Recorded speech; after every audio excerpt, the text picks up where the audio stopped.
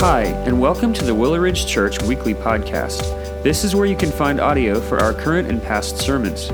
We hope that you enjoy this week's installment, and be sure to check back next week to hear the latest message. Thanks for listening.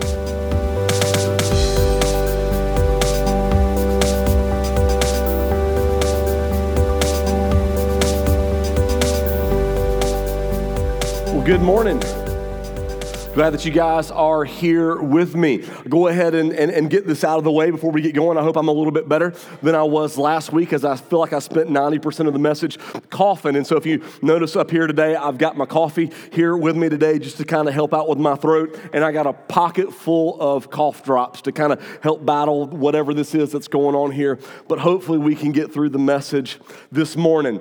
Before we get started, I want to kind of update you guys on some things that are going on. Number one, be in prayer for our CR missions team that's been in New York City this past week. They left Thursday, did some ministry Friday, Saturday, coming back today, giving out all the coats that we provided for them as a church. I thought this was really neat. We had set a goal of about 150 coats from our congregation. We didn't tell you guys that, and you guys, in your faithfulness, gave over 170 coats, and so they were able to go and give those out. Been texting with the team the whole time they were up there. And I do know before they started giving things away for free, right? Because sometimes you're like, all right, is this whole bait and switch? But just in conversations that they were able to have with people on the street as they were coming by, I do know that Mark Babb, our leader of CR, was able to lead one man to the Lord standing out there. And so we celebrate all that God is doing with that.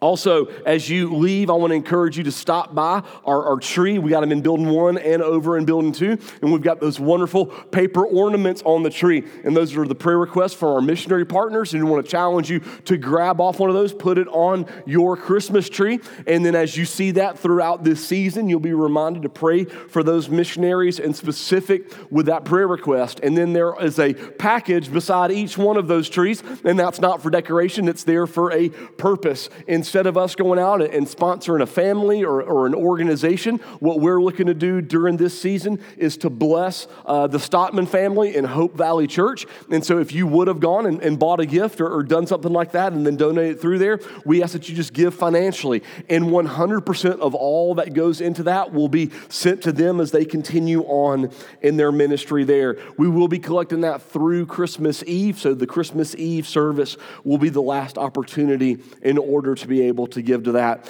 And last, with our missions of wanting to share this, Rick and Tina Nolan, who are part of our church family and who are missionaries right now in Athens, Greece, and they are working with Afghan refugees. They asked if we could pray for them. So on December 8th, 9th, and 10th, so coming up this week, they will be hosting a Christmas party. Now, how many of you over the course of the Christmas season will have a get-together, a party at your house, or will go to one, right? Raise your hand, all right?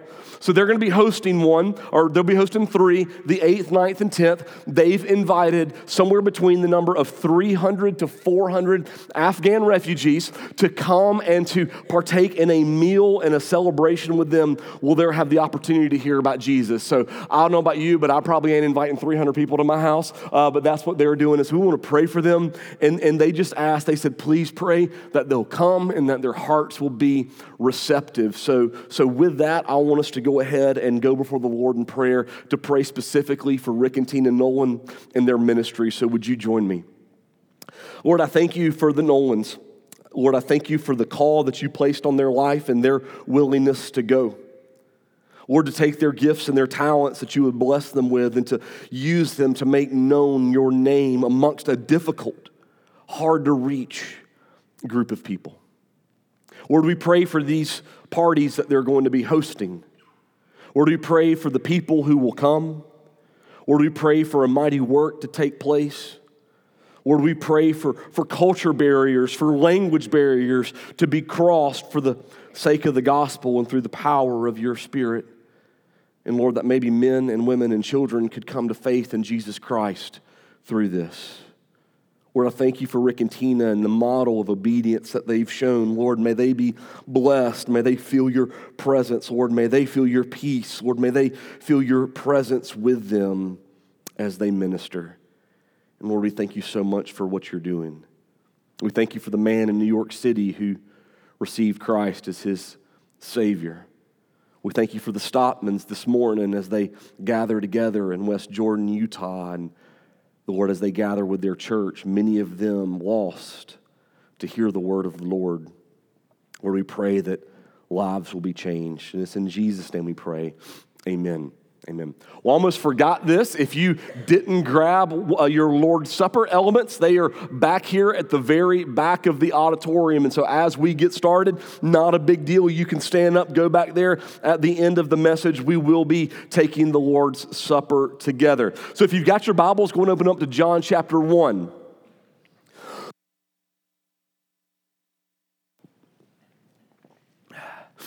As you turn there, if you were to have looked at the end of the gospel in John chapter 20, you would find the reason why John is writing his gospel. And this is important for us to see and to take note of as we work through this. So as you turn, I want to read to you John 20, verses 30 and 31. That says this, "Now Jesus did many other signs in the presence of the disciples, which are not written in this book. But these are written so that you may believe that Jesus is the Christ, the Son of God, and that believing you may have life in his name." And so John is telling you at the end of this, so imagine you're receiving this Gospel of John for the very first time. You've began in John chapter 1, like we're going to begin in this morning. You don't know anything about who Jesus is when you begin to read, and then you get to John chapter 20, verse 30, and it becomes clear the whole point of everything that he's told. Every parable that's listed, every miracle that's there, every conversation that happens, John says it's for a point. And the point of all of this is so that you may believe that Jesus is the Christ, the Son of God. And so a couple things as we get into this that's going to be very important for us in understanding John chapter 1. So everything that John writes, number one, is inspired. Which means this, it's given to him by God. It's not John sitting down and trying to be creative and come up with things on his own. It's not John forming a group and saying, okay, what do we need to talk about? It's John writing through the power of the Holy Spirit, the Word of God from God, so that we can read and so that people can be saved. Number two, everything that John writes is intentional. It's intentional. I think this is really important. John says he left some things out. He left some things out. So what John's saying is there's going to be some other things that you may read, that you see that there's these other miracles that are there and I left them out of mine and that's okay. So as John is working through all of this, he's writing in his mind for an intentional reason and an intentional purpose because he believes that all of these things communicate who Christ is. And all of it matters. He's intentional. It's not happenstance. And then lastly, it's firsthand. It's firsthand. For the most part, there are some accounts that he has to share, but for the most part, John is sharing with you what he saw, what he experienced, and who he knows Christ to be. And so John is being very deliberate and being inspired by God in writing and saying, I saw this, but here's what I want to focus in on, and here's what I want to do in this. And so let's begin reading in John chapter 1, verse 1. John says, "In the beginning was the Word, and the Word was with God, and the Word was God. He was in the beginning with God. All things were made through him, and without him was not anything made that was made." And so what I want us to see first is Jesus is the Word. Now we're going to read verse 14 later, but I want to jump down real quick. In fact, it's not going to even be on the screen and read it to you. And it says, "And the Word became flesh and dwelt among us, and we have seen his glory, glory as of the only Son from the Father, full of grace and truth." And so from 14, we can see who John is talking about when he says the Word. It is Jesus. And so Jesus is the Word. Now, it's kind of peculiar as we read through this, There's 4 gospels that start things in very different ways. Now, again, I want you to put you in the audience of someone who's receiving this letter, and you open it up and you see, in the beginning was the Word. The Word? And the Word was with God. Again, what is this Word? And the Word was God. And He, okay, so it's He was in the beginning with God, and all things were made through Him, and without Him was not anything made that was made. Why did John choose the Word? Remember, John's being intentional with this. Remember, John's inspired in this. So why not just say Jesus? In the beginning was Jesus, and Jesus was with God, and Jesus was God. Why not just say that? Why say Word? And I believe it's very important that John says Word. This word for us here, a literal translation of that word, the word is logos, is spoken word. And so in the beginning was the spoken word, and the spoken word was with God, and the spoken word was God. When we think about the story of Scripture as a whole, God speaking has been a very key aspect of the narrative of Scripture. In Genesis 1, God speaks creation into being. In Genesis chapter 2, God speaks to Adam about the fruit of the tree that he's not supposed to eat. And we begin to see this pattern of what God is doing as he speaks to people. God spoke to Noah and said, build an ark, the spoken word of God to save people. God speaks to Abraham to tell him that he will create from him a great nation, the spoken word of God that will create a holy people. God speaks to Moses and tells him to return to Egypt and lead God's people from captivity, the spoken word of God that sets people free from what enslaves them. We see God speaking and creating and causing things to fall into place according to his plan, not by the written word of God, but by the spoken word of God being the very means by which these things would take place. But then God also in Scripture needs to speak to his people. And we largely see God speaking to larger groups of people using a group of individuals called prophets. And so God would speak to the prophet, and the prophet would then deliver the message to the people. Some examples of those: Moses was a prophet who took the message to Pharaoh. Nathan was the prophet who took a message to King David.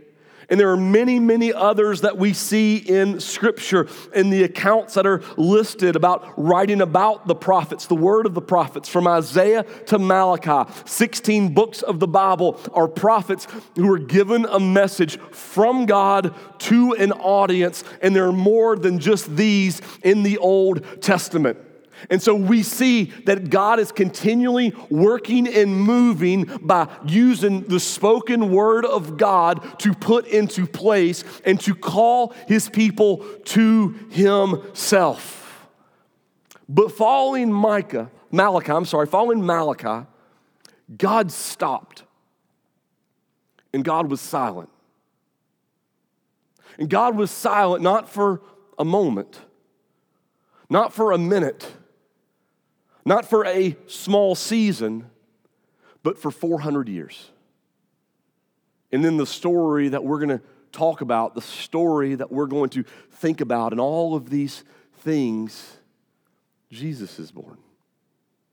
And then before the public ministry of Jesus, there's this crazy guy in the wilderness, John the Baptist. And he's a prophet who calling people to repent, because the Messiah is coming. And so what John, the writer of the gospel, not John the Baptist, he captures this moment. And he says, we've been hearing about the spoken word. What's being delivered to us has been the spoken word. When we study the prophets, we read about the spoken word. When we hear about Moses and Noah and God's faithfulness, we hear about the spoken word of God. But now what God has sent to us is the Christ, the Son of God, and everything which embodies in him is the spoken word of God. He's all of it. He's every aspect. He's every detail. He's every moment. He doesn't need to send Moses to set the captives free because Jesus is what sets free. He doesn't send Noah to build an ark where you can run into the ark to find salvation and to find life, because you'll find it in Christ and in Christ alone. It doesn't need to be from Abraham, because God's people are going to be a different people, bought and purchased by the blood of Christ. So in this very first verse, John's going to take what everything is going to be about in the entire gospel narrative of John, and he says, I want to point you to this so that you can see all that this book is going to talk about, so that you can place your faith in Jesus Christ as the Son of God. So what does it mean that Jesus is the Word? Jesus is the Word, and the Word is eternal. John says, in the beginning was the Word. Jesus always was, always is, and always will be. He is not defined by time as he is before time. He is different than us in that he is not created. Church, to say that Jesus is eternal is this, that in salvation, Jesus is not the backup plan, right? Maybe a lot of you watched football yesterday. I watched some. We all know my team didn't play yesterday, right? Maybe one day, but not right now. When I coached football, one of the most important things that we had, a time frame for us, it was important of what we would take care during the course of the week. But as the game got started, things would need to be adjusted. And so what was important for us is to go in at halftime and say this, I know we planned this all week long, but fellas, it ain't working. So instead, for this second half of the football game, this is what our plan was. But now for the second half of the game, we're going to scrap this and we're going to go forward with this. And we've got about 10 minutes. I know we've spent 12 hours doing this, preparing for this. But now we've got 10 minutes to plan and to prepare for this. That's not Jesus. Jesus isn't a simple halftime adjustment. Jesus is the eternal will, the eternal Word of God. Not only is Jesus is the Word eternal, but Jesus is the Word, and the Word is creator. That all things were made through him is what John writes. In the work of creation, he is the means by which we all exist. And if he is the means of the creation and we are the creation, then we exist for him, is what Scripture tells us, because creation belongs to him. And this is going to be so important when it comes to giving your life to Christ and receiving Christ as Savior, that he is mine, but I am his. That he is the creator God. The Word is creator, but then also Jesus is the Word, and the Word is divine. Scripture says the Word was with God and the Word was God. The beautiful mystery of the doctrine of the Trinity that begins to unfold. The Word was with God, but also the Word is God, Father, Son, and what we'll begin to see later, the Holy Spirit. And that he has relationship with God, but yet he is God. He perfectly reflects all that God is in deity, but in a distinct person of Christ. So that as we look and as we see this life of Jesus, we are seeing a man, but we are seeing God in him and through him of every fiber of who he is, 100% man, 100% God, and the divine nature of Christ. And so let's keep reading as John begins. And he says, and in him was life, and the life was the light of men. The light shines in the darkness, and the darkness has not overcome it. There was a man sent from God whose name was John. He came as a witness to bear witness about the light, that all might believe through him. And he was not the light, but came to bear witness about the light. The true light, which gives light to everyone, was coming into the world. And so now John shifts a little bit from the word to the light. And what we see here, not hard to figure out this point, Jesus is the light. Jesus is the light. What is the light a symbol of? The light is the symbol of hope. Of hope, right? Think about when how many of you, let's be honest, we're doing show of hands today. How many of you at some point in time in your life, maybe even still today, we're not going to call you out, but at some point in time in your life, you were afraid of the dark? Raise your hand. Anybody? I was petrified of the dark, right? And what brought you hope, right? It was that little teeny tiny nightlight that your parents would put into your room. Or like what I loved is my door had to stay shut, but there was about a gap about that big underneath my bedroom door, and my parents would leave the hallway light on, right? And then right before they went to bed, it was my goal to be asleep before they did because they cut off the light. And if they cut off that light and I was still asleep, there was no sleep for me that night, right? Because I was petrified of the dark. But the light brought hope. And the light took away the fear. And this is what Jesus brings as light here for him is hope. Now you and I, we need to think about hope a little bit differently. Hope is not what we often think of when we think of biblical hope. Here's what I would describe it as. I don't know about you, but I remember being in school, and I was a procrastinator. I was a delayer. And I'll never forget, we'd have those times where the teacher would say, we're going to have a test tomorrow, so make sure you study. And then I would get home, and my friends were ready to play football. My friends were ready to play basketball. There was a TV show that I wanted to watch. And so I was like, absolutely, I can study later. And so I would go and do all of those things, right? And then I'd get home, and now it's time to go to bed, so I'm going to go to bed. But it's okay because I can study in the morning, and then I'd get to school early in the morning, and then my friends want to hang out and talk. And so I was sitting around hanging out and talk, and then all of a sudden class would begin, and I haven't studied. And I would have hope that maybe, just maybe, the teacher would forget that we're supposed to have a test, right?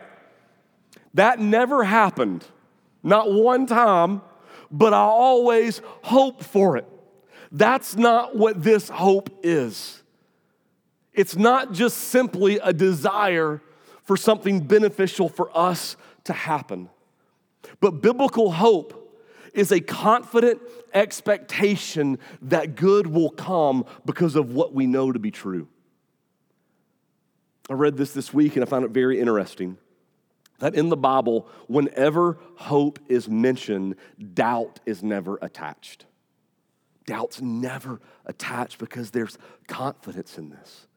And so as we see, as John talks about Jesus coming to be the light, that Jesus is our confident hope, that from the darkness of this world, that the light is there, the light of life. We begin to understand that our biblical hope is not a feeling, but our biblical hope is a reality in Christ. It's time to place your faith in Him, receive Him, believe in Him, and become. Look down at verses 10 through 13. It says that He was in the world, and the world was made through Him, yet the world did not know Him. And He came to His own, and His own people did not receive Him. Let's focus on verse 12. But to all who did receive Him, who believed in His name, He gave the right to become children of God, who were born not of blood, nor of the will of the flesh, nor of the will of man, but God. And so as John lays the foundation of who Jesus is, not only is Jesus the Word, not only is Jesus the light, but Jesus is also the way. Jesus Himself will say this in John 14. When Thomas comes to Him, doubting Thomas that we know of in Scripture, the same Thomas that says, I will believe it is you, Christ, if you show me the holes in your hand following the resurrection. And Jesus does that. Well, as Jesus is telling them about the place that He will go and prepare for them, He begins to describe eternity with them. And Jesus is saying, this is where I'm going to go. And then Thomas, I love Thomas. I see so much of myself in Thomas. Thomas is like, well, hold up, Jesus. If you're going there, I want to go there. And and I don't know how I'm going to get there. How do I get there, Jesus? And Jesus says, it's me. Jesus says, I am the way, I am the truth, and I am the life. No one comes to the Father except through me. And it's what John is communicating here. But to all who did receive him, who believed in his name, he gave the right to become children of God. In Scripture, in Acts, the early Christians weren't called Christians. They were called followers of the way, because even they would have acknowledged of the claims of Christ, where he says that he is the way, and Jesus is the only way of salvation. And he gives this beautiful picture here of what this looks at, 3 parts. But to all who did receive him, who believed in his name, he gave the right to become children of God. So what does it mean to receive Jesus? What does it mean to receive Christ as your Lord and Savior? I think this is an important thing for us. It's a phrase that we use often, and so let's talk about this. To receive Jesus, when Jesus offers himself to you, you welcome him, and you welcome him for who he is and not who you want him to be. So when Jesus says, I'm your Savior, you welcome his salvation of grace. When he says that he is your leader, you receive the leadership that he is bringing to you. When he says that he is your provision, you welcome his provision. When he says that he is your counselor, you welcome his counsel. When Jesus says he is your protector, you welcome and receive his protection. When Jesus says he is your authority, you welcome his authority. When Jesus says he is your king, you welcome him, his rule in your life. Not based on or determining what we want it to be, our interpretation of it, but who Jesus is. You see, it's not that you just receive salvation. It's that you receive Christ and you receive him in his rule and reign in our life. You see, there is no, I just want the get out of hell free card. That doesn't exist. What I want is Jesus. And I receive him and his rule. But then also he says that we believe. That we believe. Now, what does it mean to believe? Well, for us, believing is not merely an intellectual agreement to the truth that Jesus is the Son of God. Demons believe that. No one knows who Jesus is more than Satan. He knows and understands and believes in those aspects of him. But believing in our mind that aligns with the surrender of our heart so that we no longer live for our praise, for our glory, and for our name, but for his. That's the depth of belief. That this believing has transformed who I am in my actions so that in this we become children of God.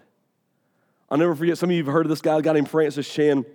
And this was a long time ago, like Aaron and I were married, but like newly married, no kids. And we were out at a conference in Atlanta, Georgia, and we had this guy, Francis Chan, that was speaking to a group of us. And he got up there on stage, and I have a clue who he was, but I'll never forget his message because he talked about rights. And he says, we as followers of Christ are guaranteed 2 rights. 2 rights. He said, number 1, we have the right to suffer. And he preached through that for us. And then he jumped right here to John chapter 1, and he said, we have a right to be called children of God because that's who we are.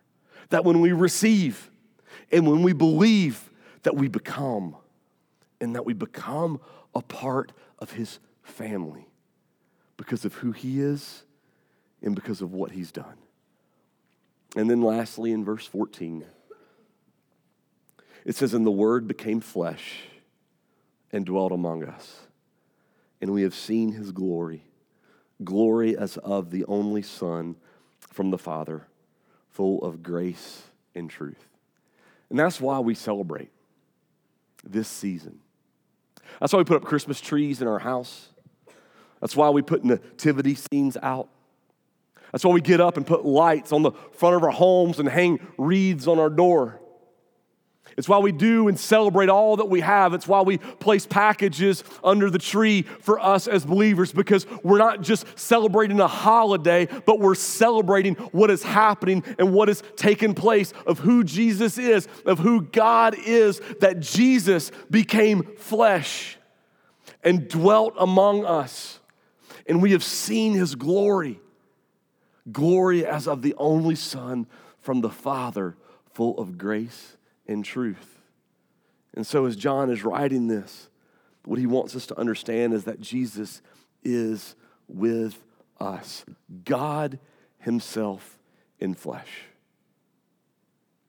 And that he would come on this earth, born of a virgin, laid in a manger, the earthly son of a carpenter, not of affluence, came from not the best part of town, lived and struggled through his life, went through a lot of the pains that we all go through.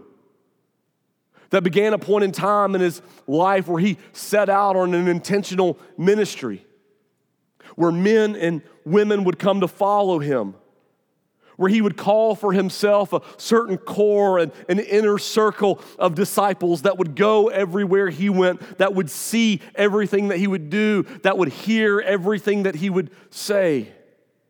And from that inner core, one would turn and betray him with a kiss, with a moment of a gift of affection. And that Jesus would be led to a trial and would be condemned for death and would stand there and take the punishment even though he didn't deserve it. Because the world had been, would be, and is filled with everyone else who does deserve that punishment. He would be beaten, he would be mocked, he would be stripped naked. He would be hung on a cross in between two criminals. He would have a spike ran through his feet and one through each wrist, and he would be hung on a cross and left there to die, where his organs would begin to shut down because of the trauma that would be experienced in his death and in his crucifixion. And he would cry out, and death would come. But then 3 days later, and a miracle as only could happen in the work and the power of God, the lungs which no longer worked, the heart which no longer would beat, the body which would have become filled with decay would begin to pump life again. And Jesus, not as a figment of imagination or an illusion, but the physical body of Christ would come out of the tomb and would walk and would minister and would share hope. And when we read this verse, so often I've read this verse and it reminds me of Christmas. And the Word became flesh and dwelt among us. But while this reminds us of Christmas, I wanted to also remind us of the crucifixion and the resurrection of Christ. The flesh which could be touched experienced the punishment that we deserved. Every hit that he took with the whip was one for you and for me. Every time the nail went through his feet was what you deserved and what I deserved. But he also dwelt. He lived. He laughed. He cried. He experienced emotion and pain. And in that, in his life experience, while he dwelt here, he experienced the death that we deserved. But because he is the Word, because he is eternal, because he is creator, and because he is divine, death could not hold him down. And in that is why we recognize him as our Savior and Lord. You see, the Christmas season, it is about a baby. But it's not just about a baby. It's about a baby who grows up to be a man, to die on the cross. It's about a baby who's fully God, who is a man who is fully God, who still rules and reigns at the right hand of the Father. In the call on our lives to receive, to believe, and to become. Would you join me in prayer as we prepare to take the Lord's Supper together?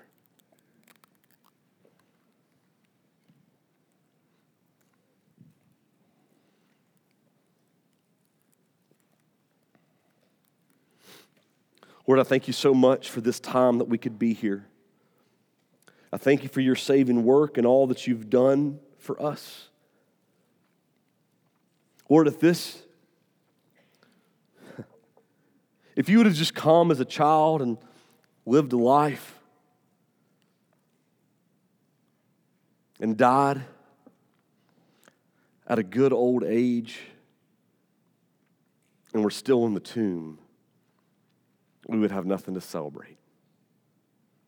But you didn't. Lord, you came and took on the punishment that we deserved.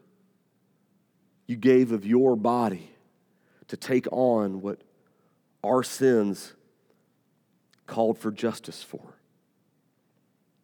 And you took the punishment off of us and you placed it on yourself.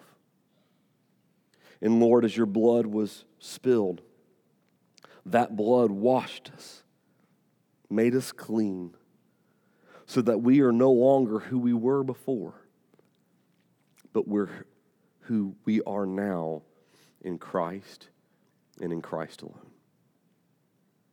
And it is your name that we celebrate you today.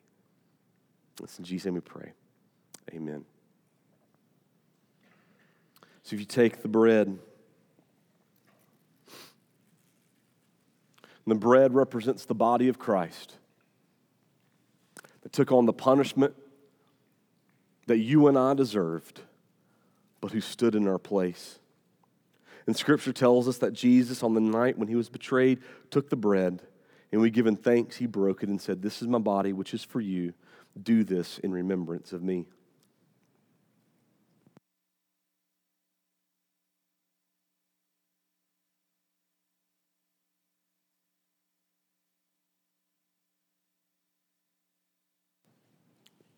And he also took the cup which represents the blood of Christ.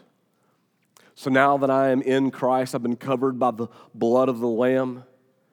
It's now not my works that damn me to hell, but it is the work of Christ that brings me into eternal life with him. And Jesus, on that same night, he took the cup after supper, saying, "This cup is the new covenant in my blood. Do this as often as you drink it in remembrance of me."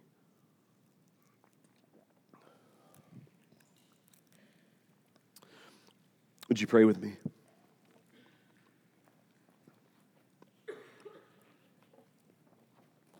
Lord, we thank you for who you are, for what you've done. Lord, in this season, as we celebrate your birth, may we remember your life, your death, and your resurrection. Lord, this season, may it be even more common, Lord, to sing of your praises and to share of your hope as those who've been bought, those who've been saved, those who've been redeemed by the blood of the Lamb. Lord, we thank you for this wonderful, beautiful opportunity. And Lord, I pray that if there's anyone in here who does not know you as their Lord and Savior, Lord, that today would be the day that they could receive Christ. Lord, that you would open their minds and, Lord, open their hearts to the gospel of Christ. That they in and of themselves cannot save themselves.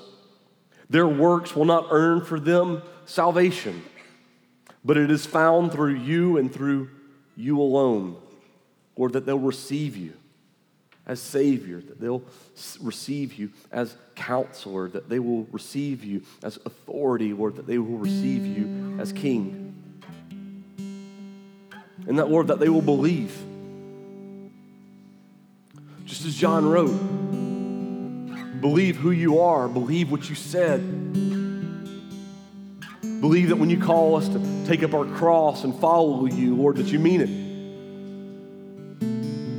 That when you call us to keep our eyes focused in on you, Lord, that you mean it. And that, Lord, this belief will not simply be an intellectual agreement, but it will be a transformation of the heart that leads us to the beautiful obedience to you. And that, Lord, in that we become something. We become something. Not a part of a religion, but a part of a family. A family to celebrate you.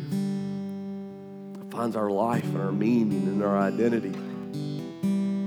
Who we are and who you called us to be in you and in you alone. In Jesus, we praise you. It's in your name we pray. Amen. We're going to go into a time of response. We got prayer encouragers on either side of the stage here. They'd love to pray with you. They'd love to talk with you. Maybe you came in here this morning and you want to talk to someone about a relationship with Jesus Christ. They would love to talk to you about that. We just ask that you respond this morning in how God's leading you. Would you stand as we worship him?